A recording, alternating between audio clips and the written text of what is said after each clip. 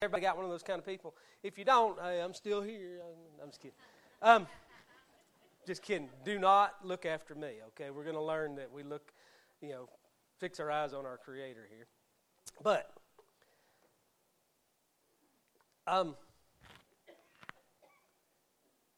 when we think about those people, and for a lot of us, I know for me, they're not in my life anymore. They're not that they're gone. They're just, they've moved on to other places, and they're ministering to other people now. Or they have gone on to be with the Lord, and we await the same arrival that they have. Either way, once those people leave your life, or once those people leave, a certain setting, we kind of get thinking about, well, who's going to fill their shoes? Who's going to be that guy? Who's going to be my Sunday school teacher now? Because, I'm not trying to throw any names out, but when I was a kid, my Sunday school teacher, meant a lot to me. And even when I didn't see him for 10 or 15 years, and I walked back into his presence, that one last time, I couldn't do anything but cry. Okay? Because he just, for some reason, he showed me who God was. And I was so thankful, not only to God, but I was so thankful to him that he gave a part of his life to me. And I was just this nutty kid in Sunday school class when I was 6, 7, 8 years old. You know what I mean?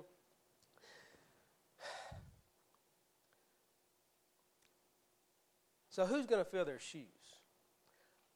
Not only who's going to fill their shoes, because I'm going to go ahead and give you the answer to that question right now. I'm going to tell you who's going to fill their shoes. Okay, we are.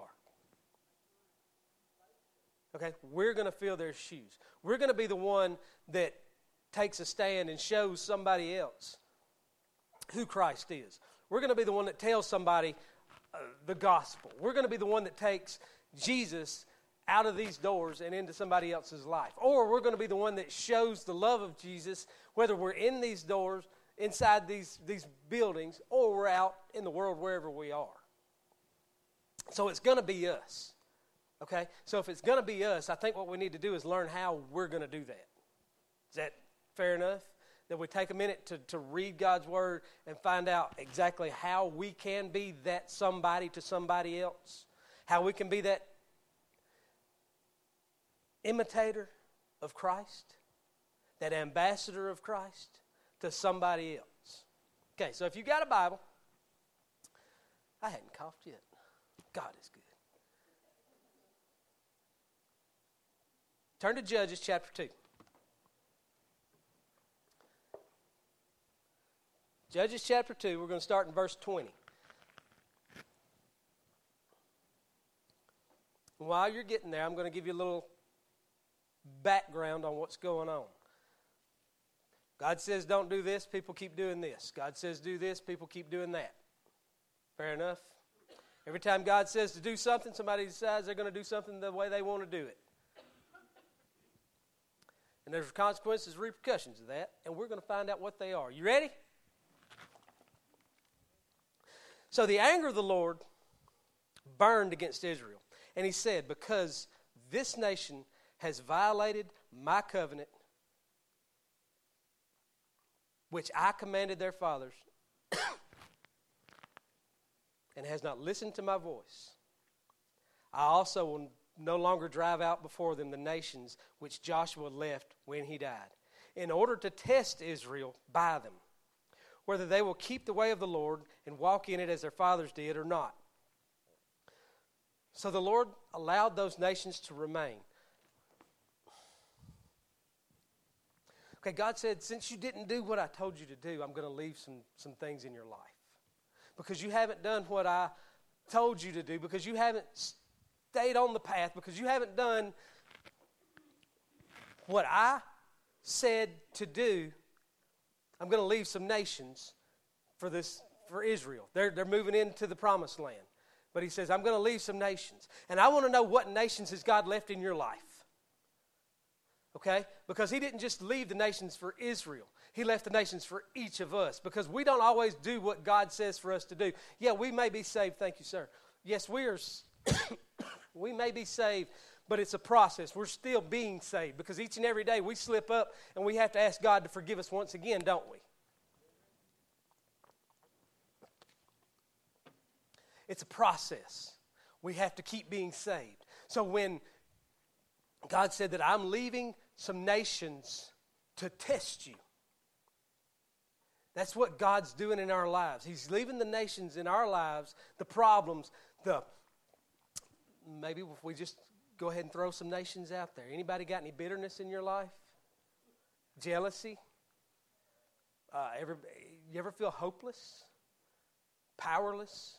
Overwhelmed? Okay, those are some of the nations that God leaves in our lives. Because what James say?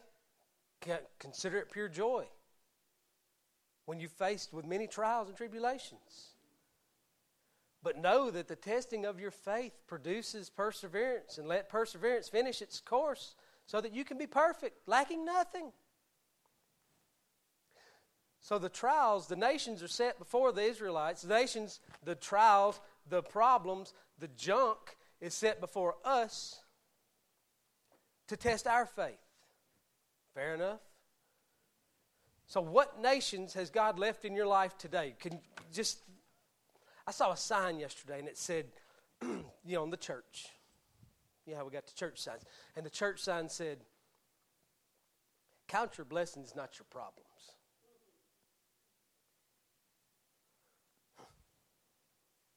Your problems are your blessings. You can't get the blessing without the problem.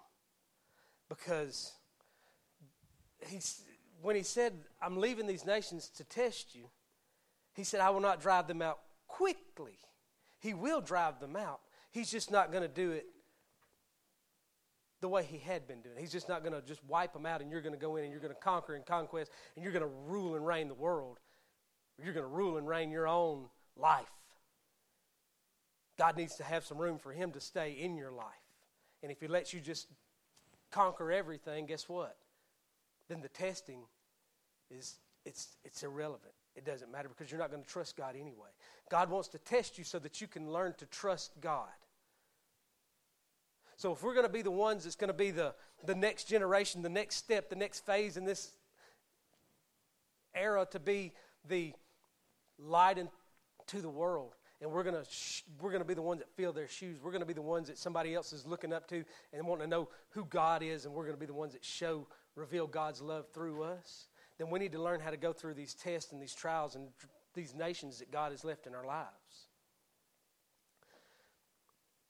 In chapter 3, verse 1, it says, Now these are the nations which the Lord left to test Israel by them. That is, all who had not experienced the wars of Canaan, only in order that the generations of the sons of Israel might be taught war.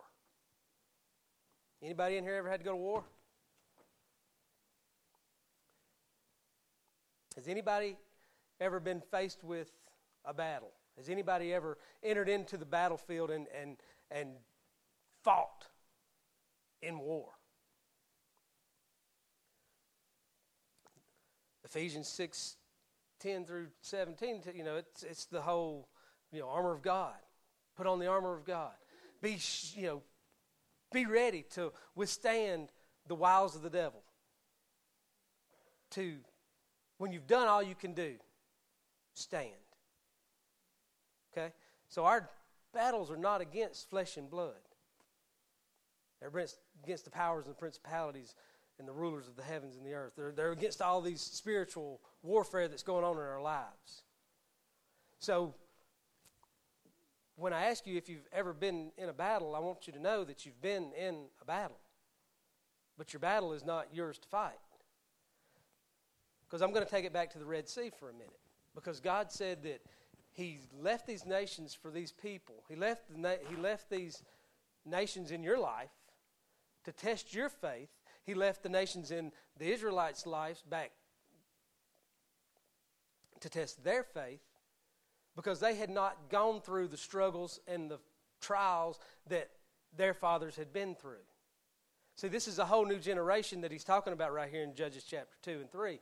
This is the generation that didn't see the parting of the Red Sea. They didn't see the struggles they went through in the wilderness. They didn't see everything. They were 20 years and less when he wiped out the rest of them. So they didn't know God the way everybody else did. They didn't experience God the way that everybody else did. So we have to learn how to experience God. So let's go back to the Red Sea for just a minute. In Exodus chapter 14, he says, the Israelites they've come out of Egypt and they're faced with the Red Sea right here. And then the Egyptians are coming up right behind them. And they turn and they look. Here's our struggle.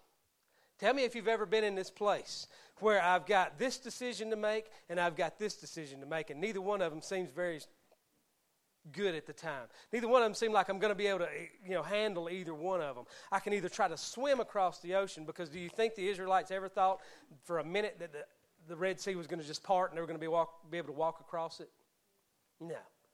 No, so I can look out at the ocean and I can say I can try to swim for it. But I bet you they've got the bows, I bet they can get me. So I can try to swim. Or maybe I can go back to the Egyptians and maybe I can beg for mercy. Maybe I can ask for forgiveness. I don't know what made me do it. Because they didn't really trust God. They just got up and went. They just went along with the crowd. You know what I mean? There wasn't a whole lot of trusting of God, because they'd seen all the miracles that God had done, and they should have been, when they got to this point in their life, when they got to where it was, there's nowhere else for me to go, they should have turned to God, but instead of turning to God, they did what we all do. They blamed God. They said, why, God, is this happening? Why am I having to go through this? Why is this happening to me? Why do I have to keep putting up with this? Why do I keep struggling with these same problems every day? Why do I have this sin that's before me every day, and I keep either giving into it or I get right on the edge of giving into it, and I don't give into it today, but tomorrow, you know what I do? I give into it again tomorrow. I've got this addiction and I can't get over it.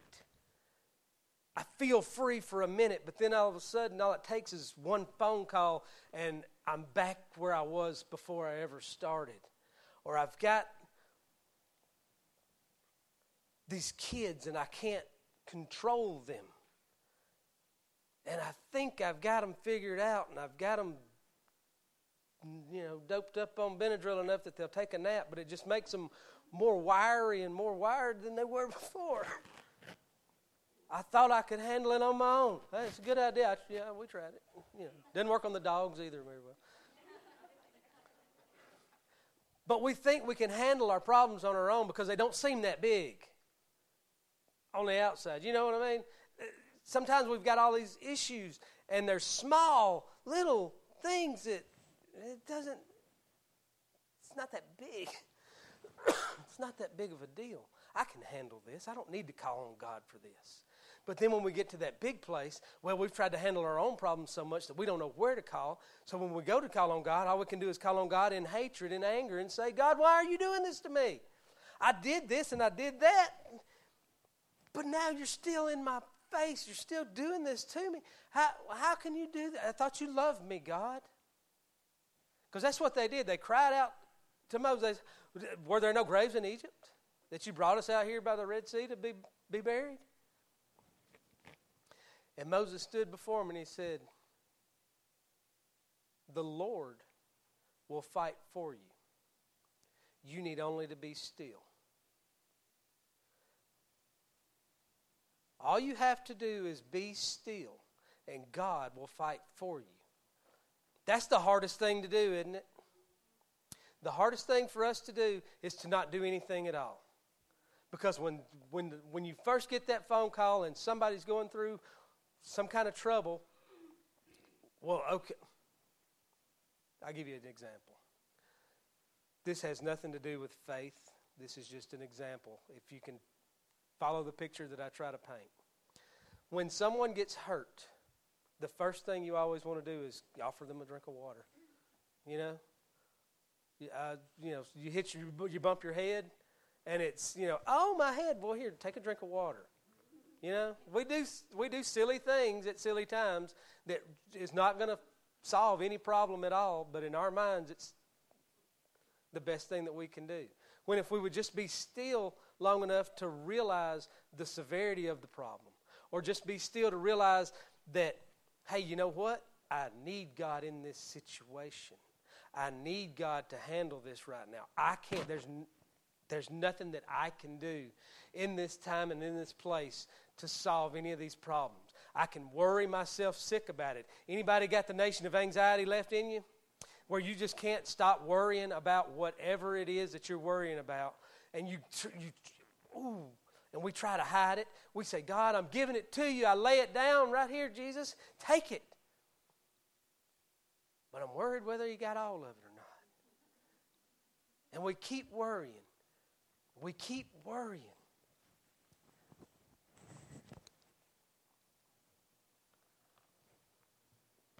Now, one of the nations that he left were the Philistines. Number one on the list, the 5 lords of the Philistines. Y'all know about the Philistines, David and Goliath, the whole Philistines. So what did God do in order to help the Israelites through their testing of their faith? To help them realize that God was in control and that the only thing that they could use to get out of this situation that they were in was God. How did God do that? He raised up these judges. Remember the judges?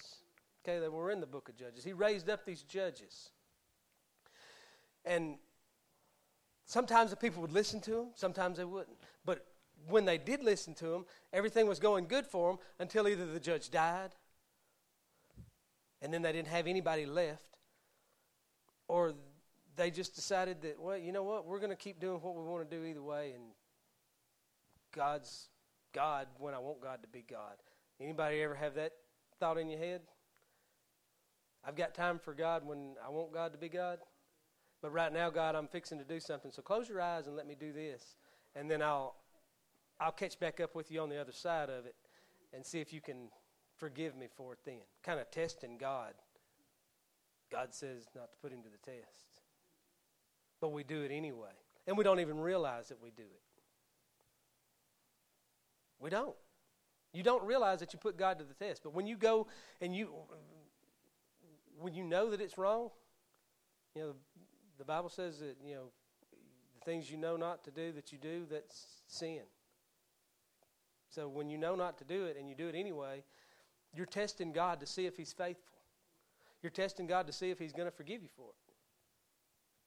And that's not the way God wants it to be. But he raised up these judges.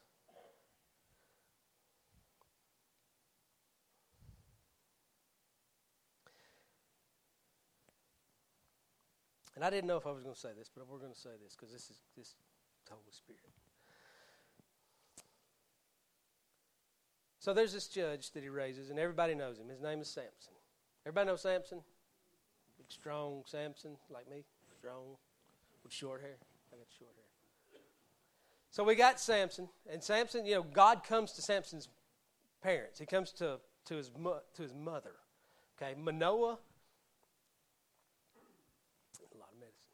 Manoah is Samson's father, and God sends an angel of the Lord to his mother.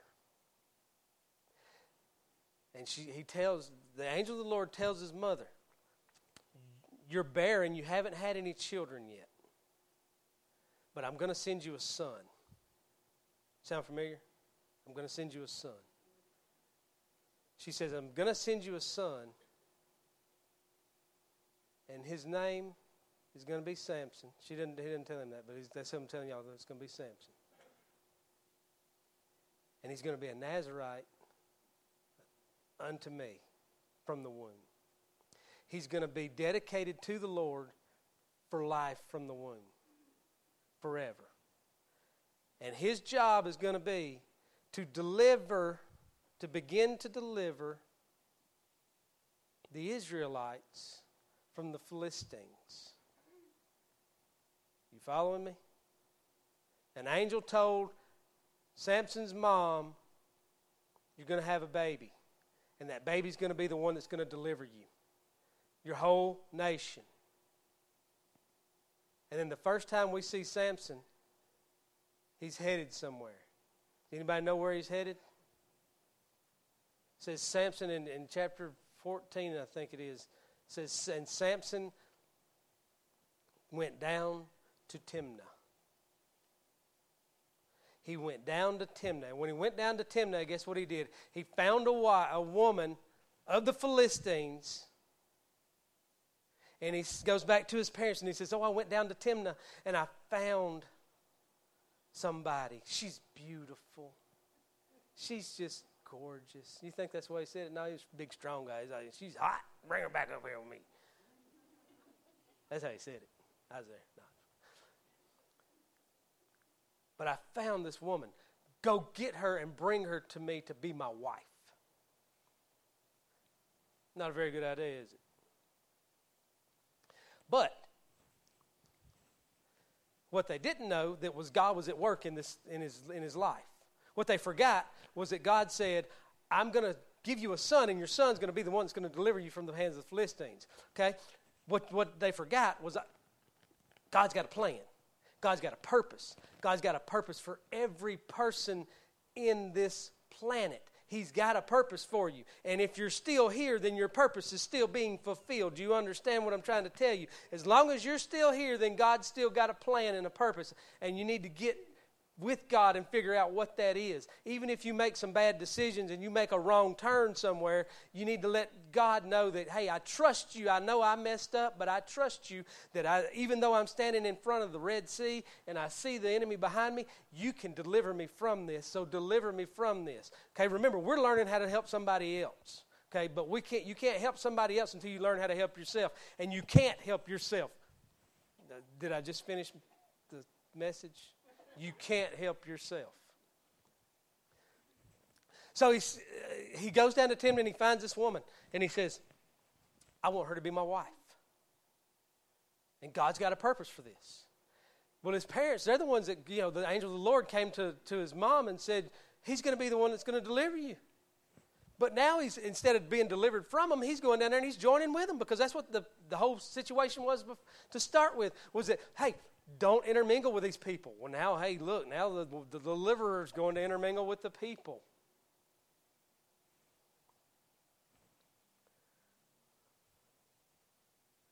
But if he hadn't have gone to Timnah, then he wouldn't have met the woman.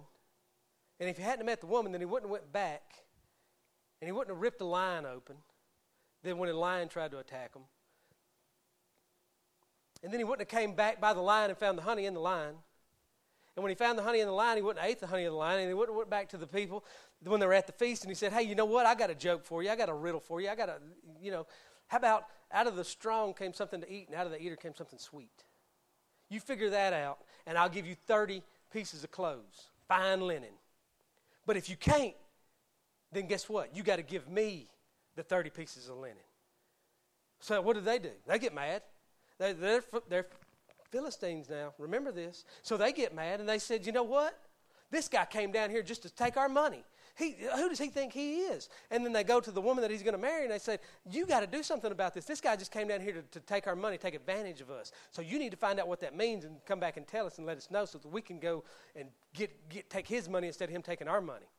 So he goes that. So she goes in, and you know how women do. They, oh, baby, just tell me. And you know what? We give in, don't we, Mr. Kent? We give in. Because who does the cooking? I'm not good at cooking. Okay, so we do what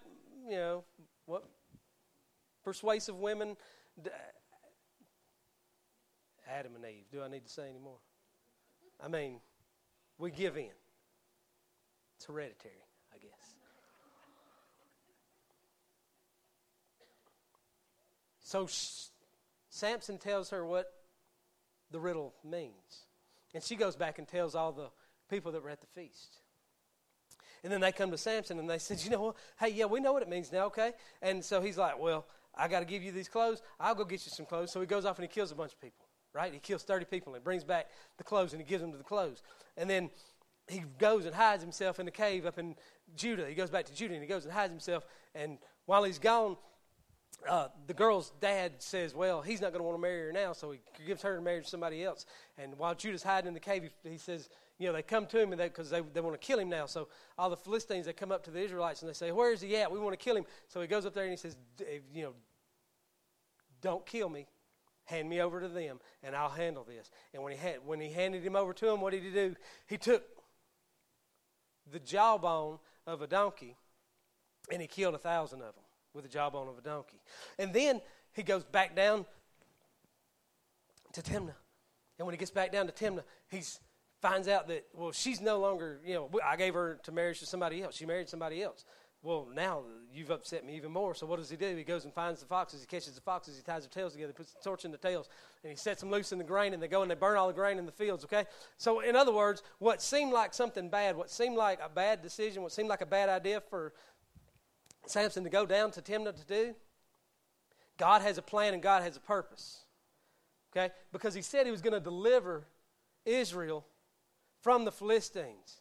Well, he couldn't have delivered them from the Philistines while they were too scared to fight him. So he started a war with them. He started a fight. He picked a fight because it said that God was looking for an occasion for the Philistines. He was looking to pick a fight with the Philistines. So he did, and he used Samson to do that. Okay? So who do we have that maybe made what seemed like a bad decision in our lives? What didn't seem like the right thing to do? When Jesus was walking down back towards Jerusalem, and his disciples said, "Why would you go back to Jerusalem? They were just trying to kill you. You've escaped them this far, this long. You've escaped the hands of the people that are trying to kill you this long. Why would you go back down there now?"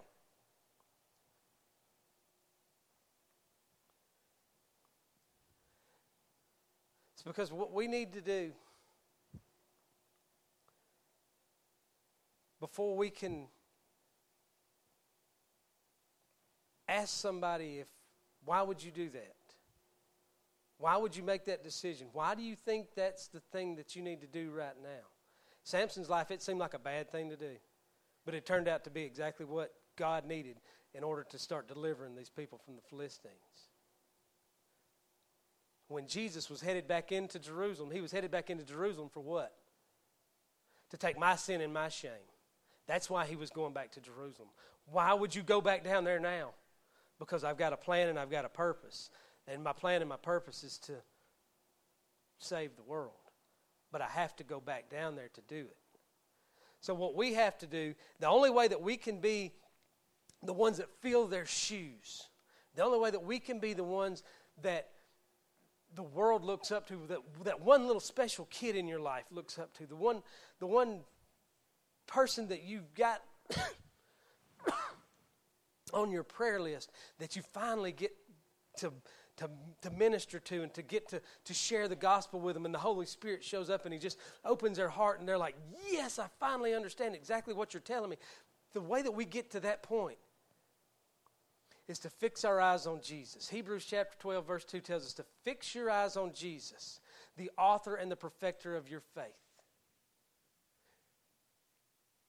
who for the joy set before him endured the cross. It's not fun having to go to war. Nobody signs up for war because it's fun. Some of them do, but those are the ones that are, I'm sure there are people out there that think it's fun, but they're just Marines, Coast Guard. They're the Coast Guard. Throw my coffee on you.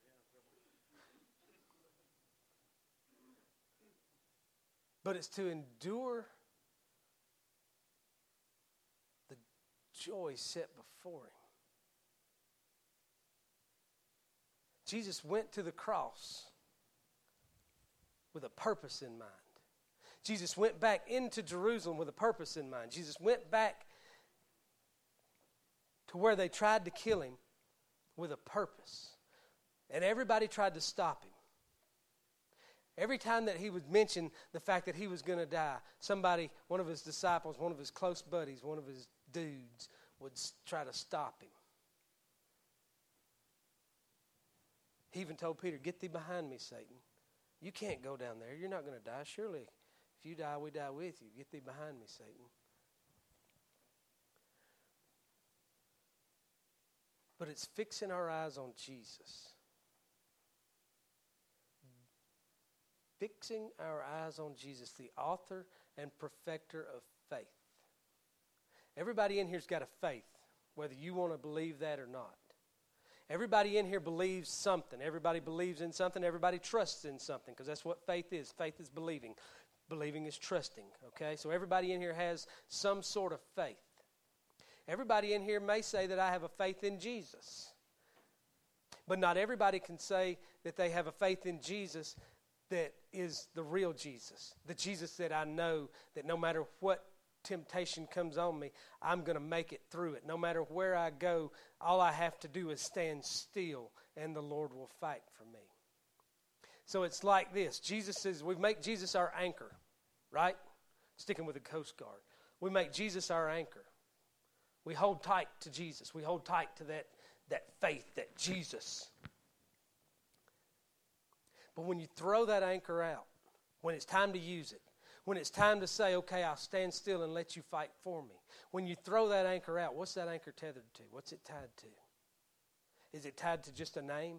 Is it tied to just a person? Is it tied to just a thought? Or is it tied to the author and the perfecter of your faith? Is it tied to the person that had all power and authority over the physical, the spiritual realm? All power and authority was given to him. Just like I said last time, that when he healed, all the healings, all the miracles that Jesus performed was to show his power and his authority. And that power and the authority that Jesus has is the string that you tie to God the Father, and holding to Jesus as your anchor. And trusting that no matter what you face, trusting that no matter where you go, trusting that no matter what situation comes in front of you, that those nations that God hasn't driven out of your life yet, that you can stop, you can be still, and you can hold on to your anchor, Jesus Christ.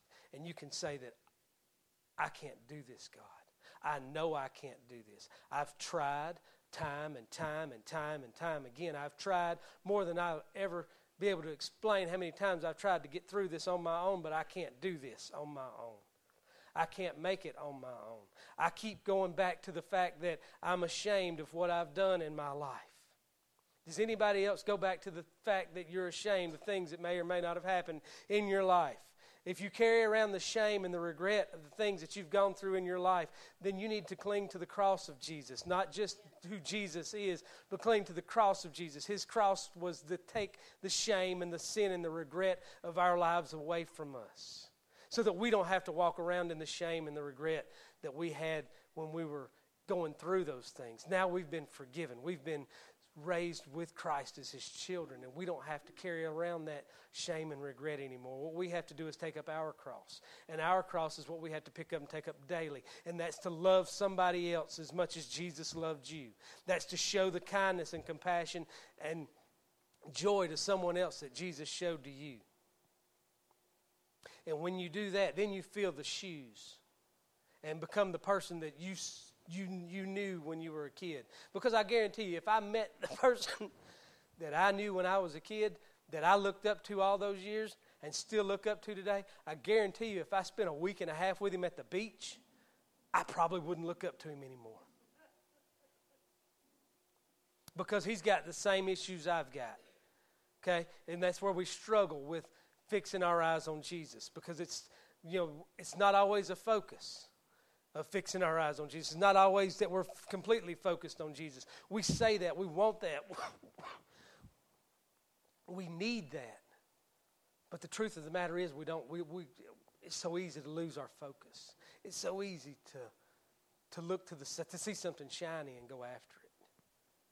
But that's the faithfulness of our God.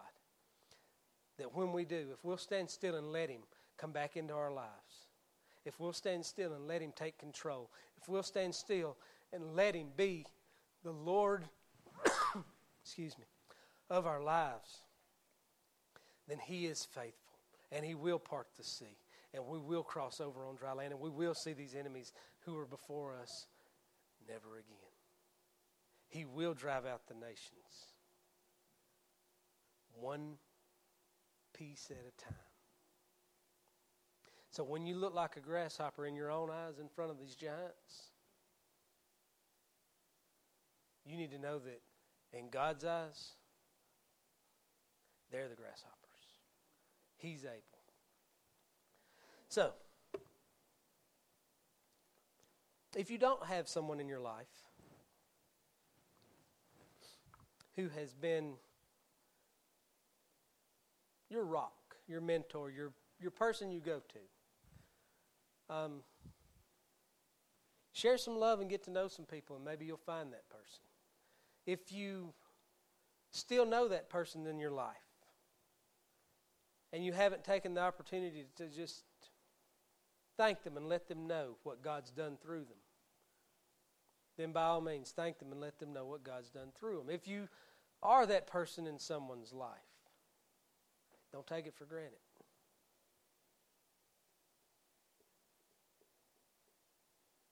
Don't take it for granted. But, above and beyond all, fix your eyes on Jesus, because He is the author and the finisher of your faith. And if you don't know Jesus, then I'd like to take this time to let you know that there is a God in heaven and He loves you. It didn't seem like a good idea to His friends, but Jesus made a trip back down to Jerusalem one last time. And as He entered in, everybody was so excited.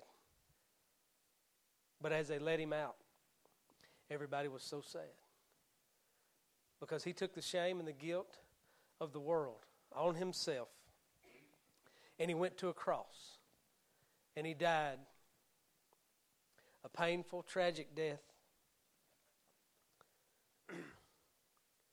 And He did that to give you forgiveness of your sin. He defeated death and rose from the grave, and He lives today.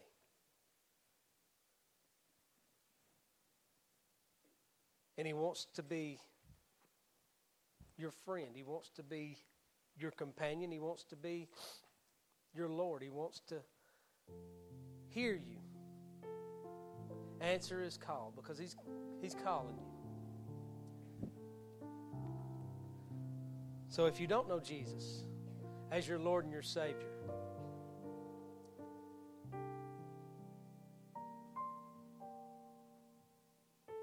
then just listen. See if you hear Him calling you.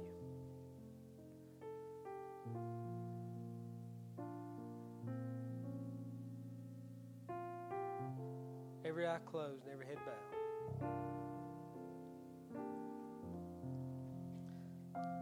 Father, I thank You for the times I've failed, because I learned more about You through my failure than any other time in my life. God, I've learned to trust You more and more by the decisions I've made.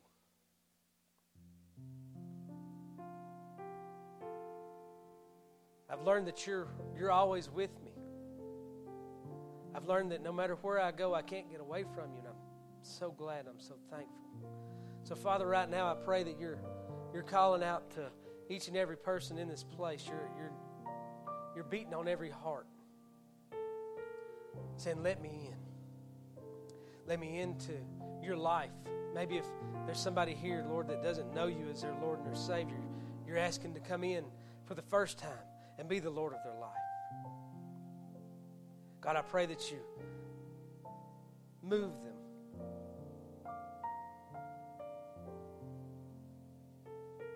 Father, if there's somebody here that's just coming to the realization that they can't do it on their own, that everything that we've tried to do, we fail at. Every time we think we've got it figured out, You flip it on us. Father, I pray that You come into the hearts and the lives of everyone right in the middle of their problem. That we allow You to come in the middle of our problem. That we allow You to be in control of our lives. Not just be a part of them. God, I thank You for this opportunity. I thank You for Your word. I thank You for using me, God. In Jesus' name I pray. Amen.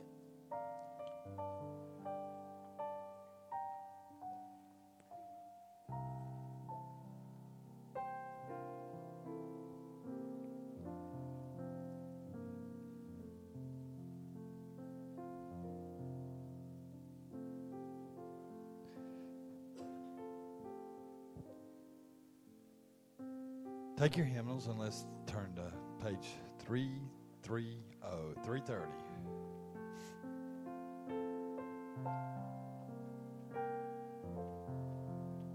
And we'll stand. Come every soul by sin oppressed, there's mercy in the Lord, and He will surely give you rest, trusting in His word. Only trust Him, only trust Him, only trust Him now.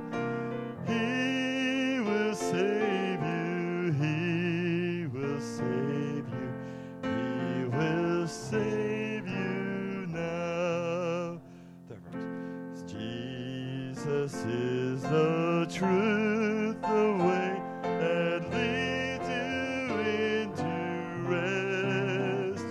Believe in Him without delay, and you are fully blessed.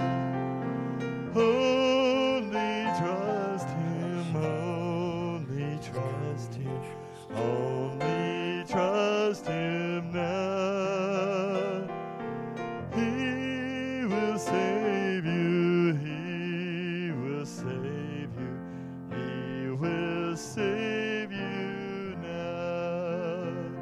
For Jesus shed His precious blood, that blessings to bestow. Love into the crimson flood that washes white as snow. Only trust Him, only trust Him, only trust Him now. He will save you, He will save you, He will save you now. Come every soul by sin oppressed, there's mercy with the Lord, and He will surely give you rest by trusting in His word. Only trust Him, only trust Him, only trust Him now. He will save you, He will save you, He will save you now.